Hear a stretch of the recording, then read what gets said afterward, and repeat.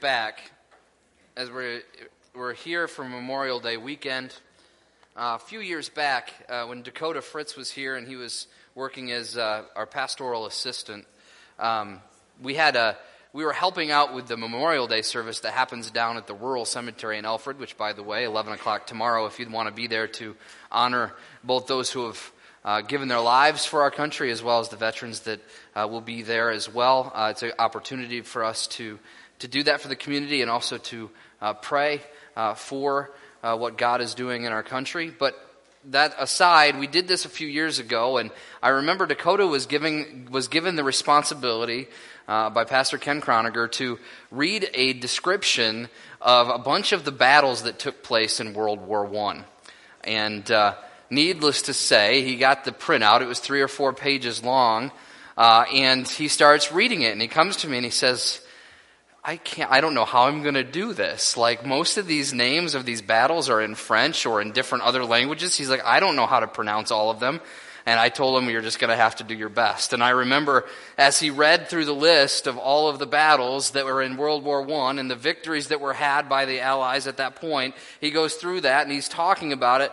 And I mean, if he ever listens to this sermon, he's going to be mad at me for saying this, but let's just say he butchered it pretty badly. Not his fault. But it was interesting that we did that, and the amount of pride that the whole point of that was not to make Dakota feel embarrassed. The whole point of that was that we were rehearsing the victories that have been had by our troops in the past, and it was focusing on World War I because it was an anniversary of World War I, and that's what the focus was. But we could do the same thing with any of our battles throughout our history, and think about history class, and you can go through, and if we started to list all the battles that we had victory, that America had victory in, we could be here for a very long time. Honestly, we're not going to do that today, but what we're going to see is something happens like that for Israel. In the book of Joshua, we're going to see a list of all the, a look back to all that God has done, and then we're also going to see what God is doing. And keep it in mind, this is not nationalistic. This is not Israel remembering how good they are, but it's remembering what God has given. So we are going to be in Joshua chapter 11, which is where we were last week. We're going to start in verse 23, and we're going to go all the way to 21, verse 45. 10 chapters, and rest assured, I'm not going to read them all. Okay, so that I know some of you would like that. But speaking of butchering names, I'm not going to try to read all the names of the kings and all of the different countries that are given to the Israelites. I would encourage you on your own time to read this section. And in a minute, I'm going to tell you what this whole section really, it all boils down to 10 chapters that are going to show us one central theme. And it can seem like it's really boring to read all of it because it's just a list of all the kings that have been defeated, and then it's a list of all the lands that were given to Israel. What part of Israel, which tribe of Israel got which part of the land? And it seems very boring, I'll be honest with you, and it's hard to read because there's a lot of names that we don't really know how to pronounce. But I hope by the end of today you'll see that this section of Scripture, although is a history and is a showing of the allotment of land, and it can be very tedious to read, it is actually showing us one central theme that cannot be forgotten, and I believe is the exact point of why we're told all of this in the book of Joshua. It surely is to remind Israel of what God has done and the victory that they've had, but I believe it's to remind us today of something very important as well.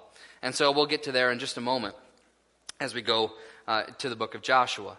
But as we always review each week, for those of you who haven't been with us, or for those of you who may have forgotten, so far in Joshua, through the first 11 chapters, we've seen that Israel, under the leadership of Joshua, has been called to have courage by actively trusting in God's promise to give them the promised land. And they've showed courage, and not courage in their own strength, but courage in trusting in God and His strength. We've seen them cross the Jordan River in faithful obedience, that they took time to remember what God had done, and they celebrated the covenant, the promise that God had made with them. And they crossed the Jordan River on dry land, a miracle during a flood stage. And then we also see more miracles happen as they go into the promised land of Canaan, God declares his presence and purpose as he gives victory over Jericho and Ai and other nations. God shows that he is the most powerful one. He shows that he is the one that is with Israel, and he shows that he is the one that is giving victory because of his great power and his great glory. And he wants the world to know he is the glorious God of Israel. We've seen that he is throughout this process, as nations who are steeped in sin have been judged, that we see God has shown his justice, his judgment, but also his mercy and his faithfulness. Not only to Israel, but to those who aren't of Israel, such as Rahab, and even the Gibeonites, as they have made their alliance with Israel. And we saw last week, above all else, as we look at all of this, what we've seen so far in Joshua 1 through 11, is we see that God is given all the credit as Israel conquers the whole of the promised land. God gives Israel the promised land, but we can't lose sight of who the hero is. The hero is not Joshua. The hero are not the Israelites. The hero is God himself, who gives victory and is the true conqueror of the promised land. And Israel is simply there to follow. As God fights for them, they follow him, and he gives them victory because of their faithfulness and because of his greatness. And so that's what we've seen so far through the book of Joshua. Obviously, there's a lot more detail in there that I didn't go back to review. I would encourage you to read the whole book again to get back to this place of understanding all that has happened so far. The victory that Israel has had is as a result of God's hand upon them. And that continues today as we look at the next 10 chapters of Joshua. So Joshua chapter 11, and as I said, we're not going to read the whole passage here. I may read a few snippets here and there, but I would want to start actually at the end of the passage that we're going to be looking at this morning. And I want to start in chapter 21, verse 45. Chapter 21, verse 45. And this, I believe, is a summary statement of all that happens from the end of chapter 11 all the way through the end of chapter 21. And this is what we read in chapter 21 all the way to the end, verse 45. It says this: "Not one word of all the good promises that the Lord had made to the house of Israel had failed. All came to pass." I think you can isolate and pare down all the way, all these 10 chapters, down to this one verse that God gives us here at the end of chapter 21. Not one word of all the good promises that the Lord has made to the house of Israel has failed. All have come to pass. All came to pass.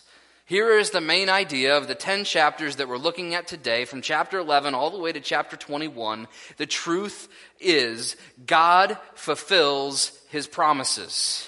God is the ultimate promise keeper. And I know this isn't the first time we've talked about this, because all through Joshua we've seen God make a promise and God follows through.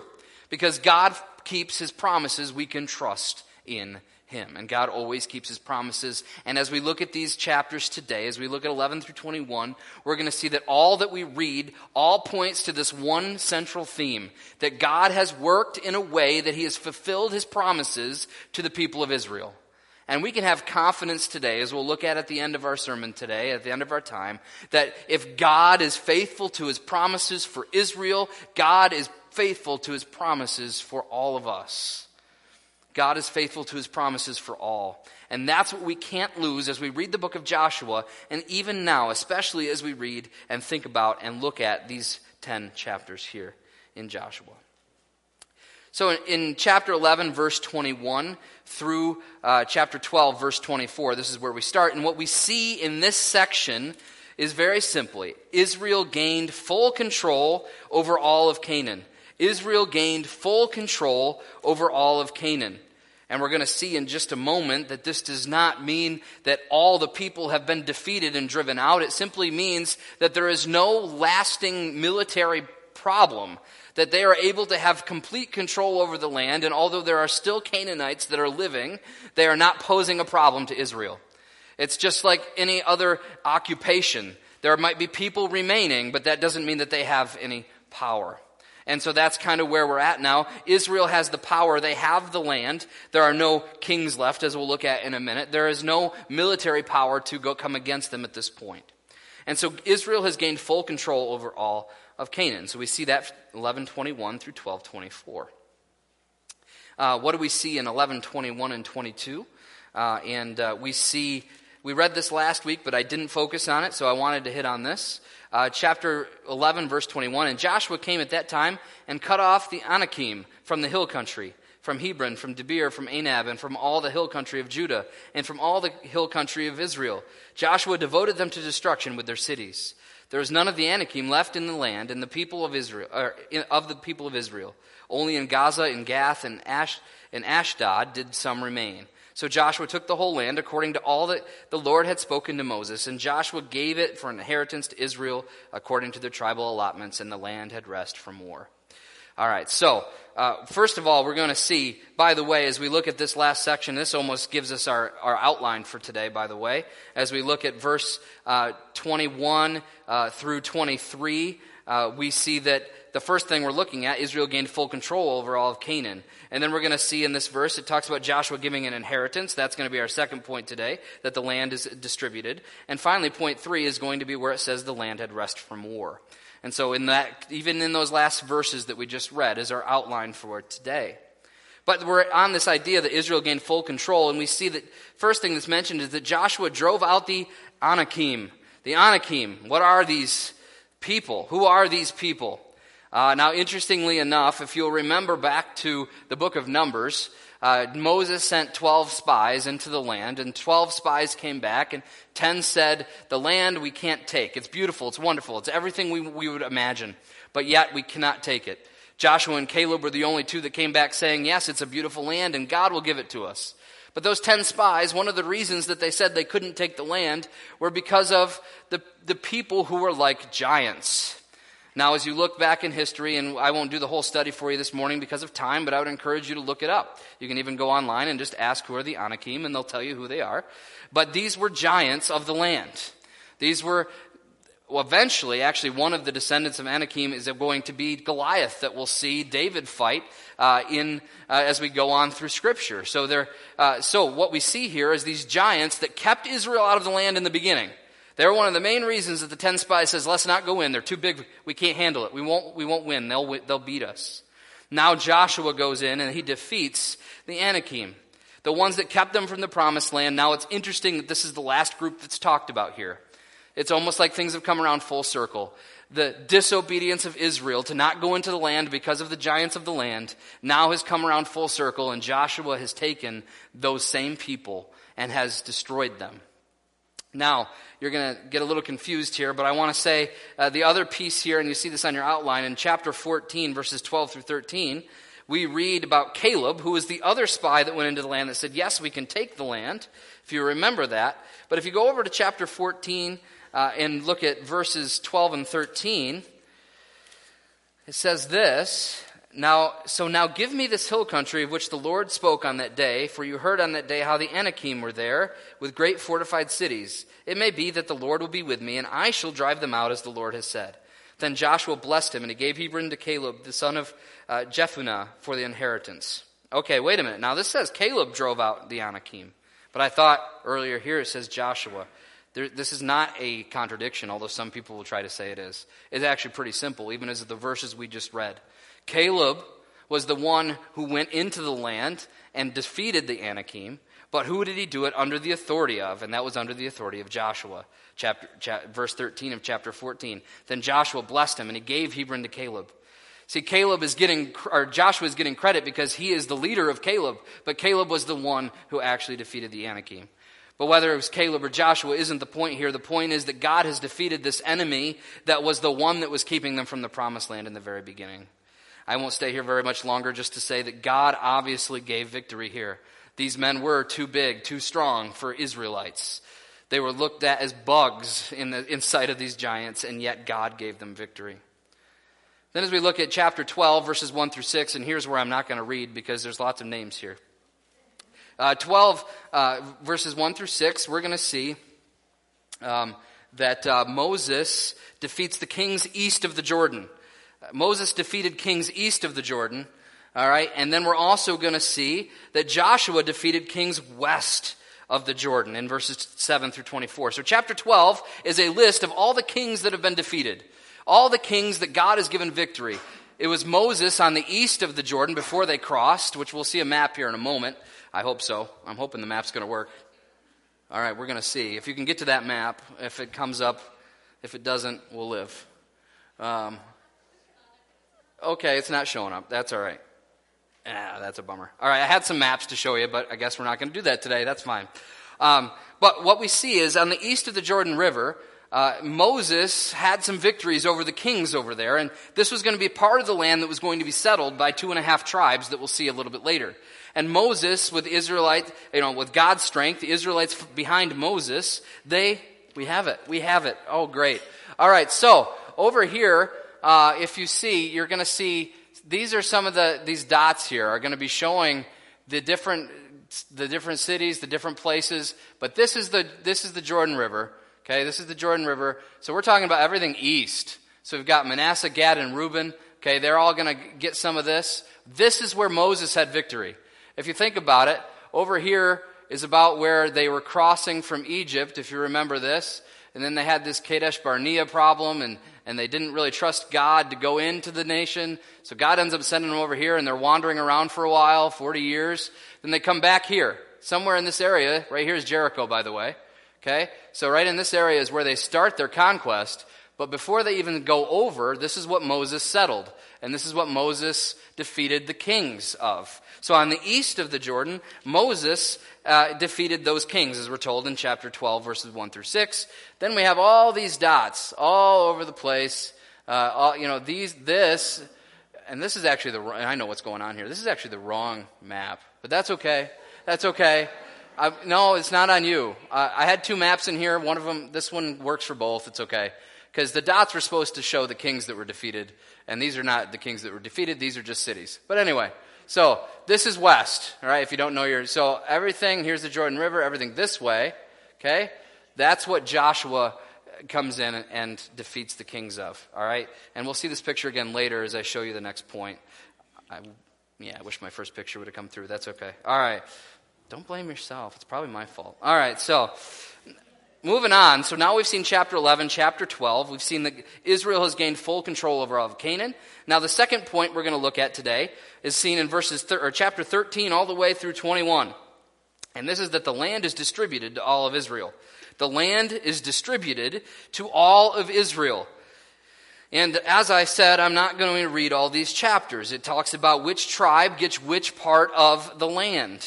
So I'm just going to give you some general summary statements. And the first one I want to make, though, in chapter 13, 1 through 7, is an interesting point to make. In chapter 13, verses 1 through 7, what God basically says, what we're told in Joshua, is that there is still land to possess, and there are still people that have not been conquered. And you'd say, wait a minute, I thought God already conquered the whole land. Well, this 13, 1 through 7 is going to be key as we even look at the book of Judges. What happens here is God says, you are in full control of the land. And Joshua, as he gives and distributes all of the land out to the people, even gives the areas that still have Canaanites there. But the understanding is, and we'll look at, trying to figure out where it says this, somewhere in 13 here, it's going to say, that God is going to be the one that will still give the land to the people. All right, and this is the theme we see through these verses, that God is going to give the land to the people. Even the land that is still waiting to be conquered, God will give to Israel. The promise is as good as gold. It's already there, and they have complete control. And so what I want to say is all land is given in faith in God's working, in faith. Israel is going to have faith that God is going to continue to drive out the Canaanites out of the land. That it's not going to stop just because the war has ended, but it's going to continue because God will continue to drive out the Canaanites so that they can have even more domination of the land. Now, spoiler alert, we get to the book of Judges, and what we're going to see is that Israel doesn't follow God's commandment to continue to drive the people out. And even though God has already given them the promise and said the land is all of yours, we will continue to drive out the rest of the people, Israel gets lazy, they sit back, and they don't follow God. They don't obey. They don't obey his promise, and in Judges they get in all sorts of trouble because of that. And I don't know if Judges is where we're going next. If we are, you'll see a lot of that. If not, read Judges. It's a crazy book. But as we continue to think about what's going on here, the land is distributed. So even the land that may have not been conquered yet is still distributed in this inheritance that is given to all of Israel. We're told here in in chapter 13, 8 through 33, that Moses allotted land east of the Jordan to 2.5 tribes. I already showed you that on that map. See, there's 2.5 tribes that wanted to stay east of the Jordan River. They didn't want to go all the way into the promised land. They were happy where they were. And so Moses gave them the land. And that was, again, and I don't remember, can we go back to that? Yeah, right there, perfect. So that's East Manasseh, okay, that's half of the tribe of Manasseh. Tribe of Gad is right there. Tribe of Reuben is right here. So 2.5 tribes get east of the Jordan, all right? And then Joshua, so after Moses did that, then Joshua goes across the Jordan, of course, and allots the land west of the Jordan to the rest of all the tribes. And so I know you can't really read this that well, but you've got Simeon, you've got Judah, Benjamin, Ephraim, Dan, West Manasseh, the other half of the Manasseh tribe, Issachar, Zebulun, Naphtali, Asher. I think that covers all of them. All right, so these are the other, 10.5 tribes. All right, so, and as he gives that land, then that includes a couple different things. In chapter 14, it includes land given to Caleb. We already looked at that. Caleb, interestingly enough, in chapter 14, we're told why Caleb gets his own inheritance, because nobody else is mentioned by name. But actually we see here in verse 14 of chapter 14, therefore Hebron became the inheritance of Caleb, the son of Jephunneh, the Kenizzite, to this day, because he wholly followed the Lord, the God of Israel. Apparently, there was something so special about Caleb as he followed the Lord that he wholly followed the Lord from the time that he was a spy that was sent into the land until now when he's defeating the Anakim. We see that Caleb is someone who has devoted himself to the Lord, and as such, and I believe as being one of those 2 spies that did not come back with a bad report, God gives him the blessing of his own inheritance. So we see that even part of the inheritance of all the tribes is Caleb's land. We see it in chapter 20. It includes cities of refuge. Cities of refuge, if you haven't studied these, there was a law in the land under Moses that if someone were to kill someone, that the closest of kin would be allowed to enact capital punishment upon the person who killed. So the murderer, the one who killed, would be allowed to be killed by what we would call the blood avenger. The blood avenger was someone who was given the job to oversee capital punishment, given permission through the law, to then take care of someone to really execute someone who had murdered someone in their family. Now, cities of refuge, where do these come in? This is for the situation when 2 people maybe get in a fight, maybe there's an accident, and someone dies as the result of someone else's action, but it wasn't intentional. That's not considered murder in the Old Testament. That is considered what we would call it manslaughter. And that is not punishable by death. Okay, so a city of refuge is where that person who has been accused of killing someone by accident or not on purpose, or even if they have done it on purpose, but they want to go to trial, they go to the city of refuge. And there are cities of refuge all over the land. There's a bunch of them. You can read in chapter 20 where they are. And these are specific cities of refuge where people who have committed crimes of murder or manslaughter can go to seek refuge. It's also where the Levites would be living, which we'll talk about in a minute. And the Levites, as the priests and as the religious officers of the law, would be there to protect the accused. And they could go through the proceeding of a trial, and then it could be decided whether the avenger of blood indeed had the right to take that person's life or not. Now, I just want to rabbit trail. Okay, all of this is not prescriptive to us. Okay, if you know somebody that has done something and has murdered somebody in your family, I pray that hasn't happened. But if that is the case, it is not your job to go find them and kill them. Okay, that is not how this works. This was an Old Testament law. Now in the New Testament, we're told that that's the government's job. Okay, so we don't enact judgment. And not only is it the government's job, but ultimately it'll be God's job in the end. He is the ultimate avenger. And we don't need to take vengeance for ourselves. So I just wanted to say that before somebody goes out and does something stupid. All right, so the last thing is the inheritance over all of the land includes cities given to the tribe of Levi. Cities are given to the tribe of Levi. If you remember the map did not include a section for Levi. Why did it not include a section for Levi? Well, if you look back at the law of Moses, it's very simple. That the Levites were in charge of the tabernacle. They were the religious people. They were the tribe that were given the job of making sure that the worship of God was done right and done well. And they weren't given a land to inherit. What they were literally given were the tithes of the people would go to the Levites. And they could live in these cities that were decided for them. And the tithes of all the people of Israel would go towards helping the Levites live. That would be their inheritance. So that the Levites could be more nomadic, if you will, especially at the time of the tabernacle, because that's what they were taking care of. That was their main responsibility. So although Levi didn't get an inheritance of land, the Levites did get an inheritance in the sense that they were receiving the tithes of the people, and they also had cities that were for their use. And so we see all of the tribes are covered here, that Joshua allots all of the land to the west of the Jordan to the people of Israel. All right, so we just breezed through like 9 chapters. You can read those, but all that we see there is exactly what I've just talked about. There's the inheritance happening. And then the last point we're going to look at this morning, Israel gained full control over all of Canaan. The land is distributed to all of Israel. And then we see the last point, that is God gives rest to Israel. God gives rest to Israel. If you remember chapter 11, verse 23, very simply says this, and the land had rest from war. And the land had rest from war. Surely this was not the end of all wars. There would be more war. There's wars with the Philistines. There's war with other groups that Israel fails to drive out. But for now, after a long campaign, after the war, now the war is ended and they can take possession of the land and there's no more fighting at this point. And so we see God gives rest to Israel. Over in chapter 21, which is at the end of this passage, verses 43 through 45. 21, 43 through 45. Thus the Lord gave to Israel all the land that he swore to give their fathers, and they took possession of it. We've seen all that already. And then they settled there. And the Lord gave them rest on every side, just as he had sworn to their fathers. Not one of all their enemies had withstood them, for the Lord had given all their enemies into their hands. God gives rest from war. This is a promise that he had given to Moses, a promise that he had given to even all the elders of Israel. And now that promise is coming true.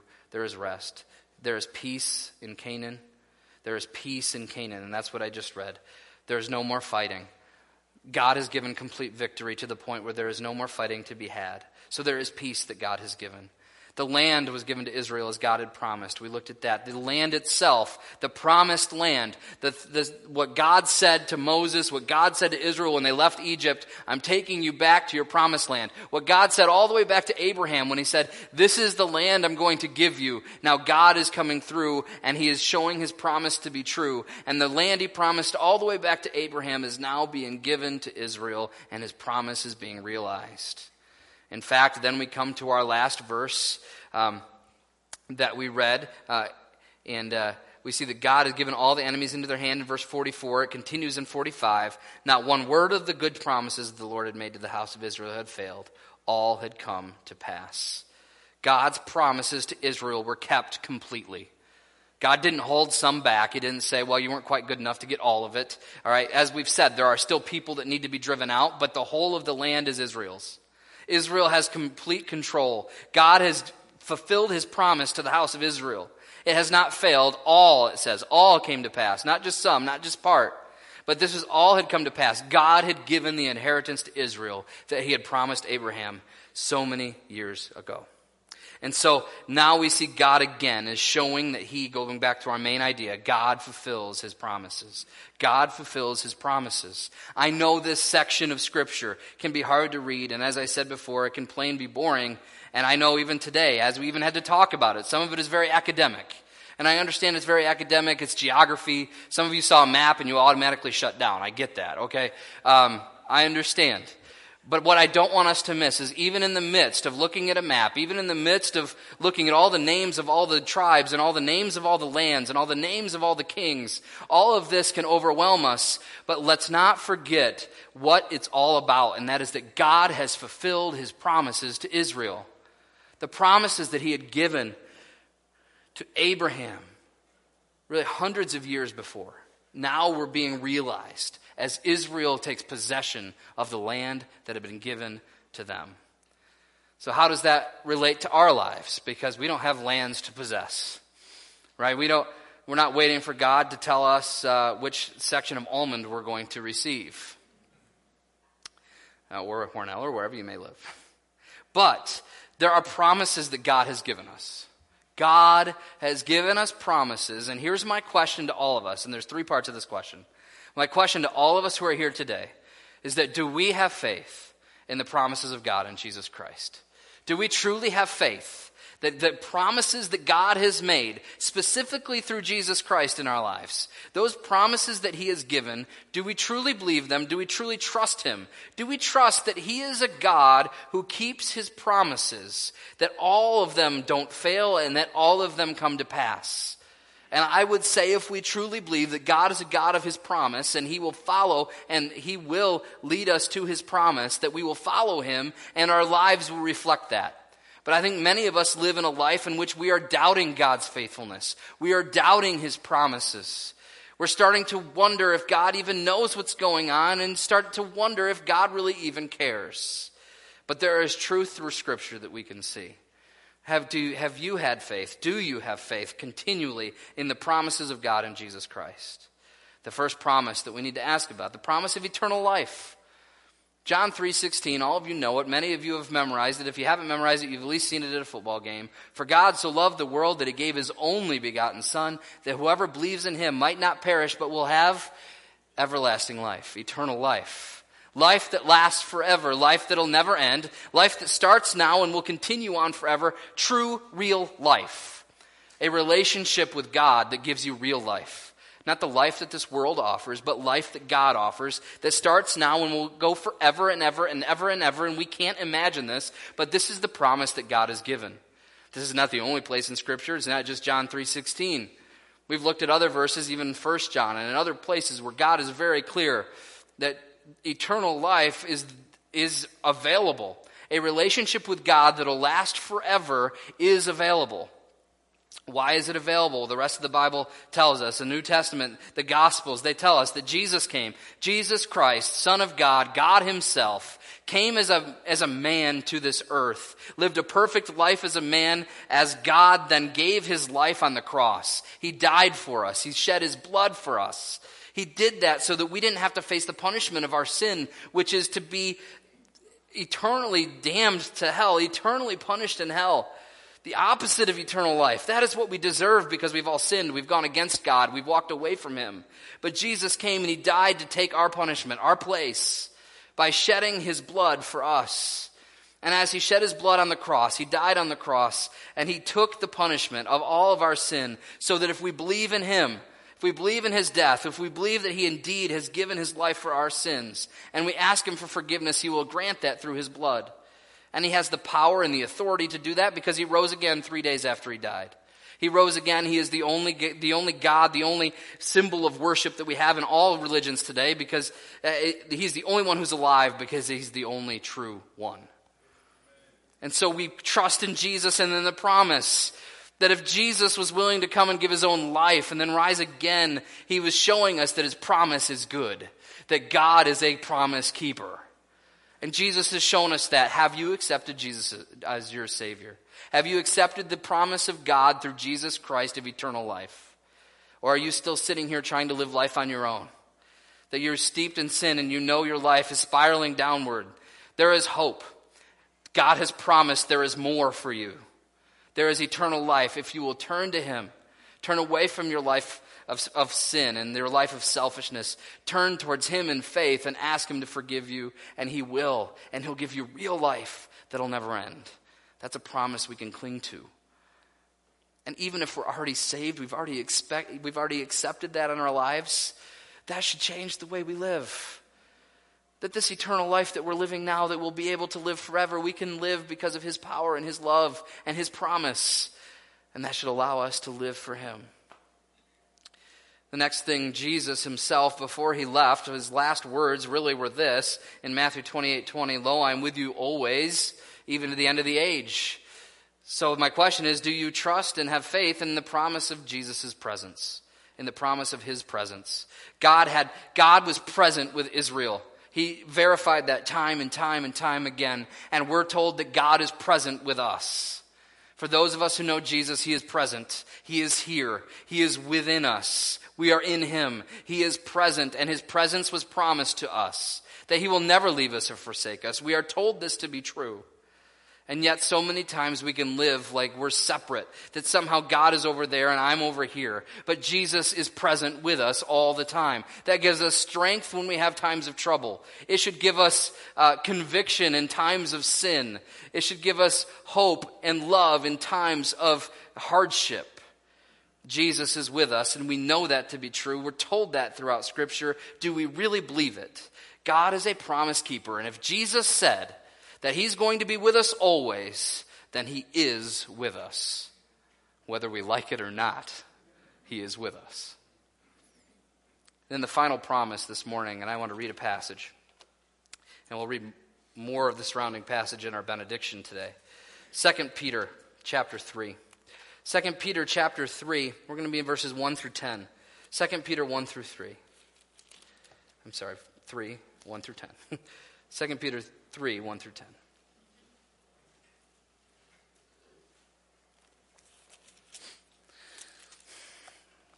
The last promise that God has given us that we are still waiting on, his promise of his return. Do we have faith in the promise of Jesus' return? 2 Peter chapter 3.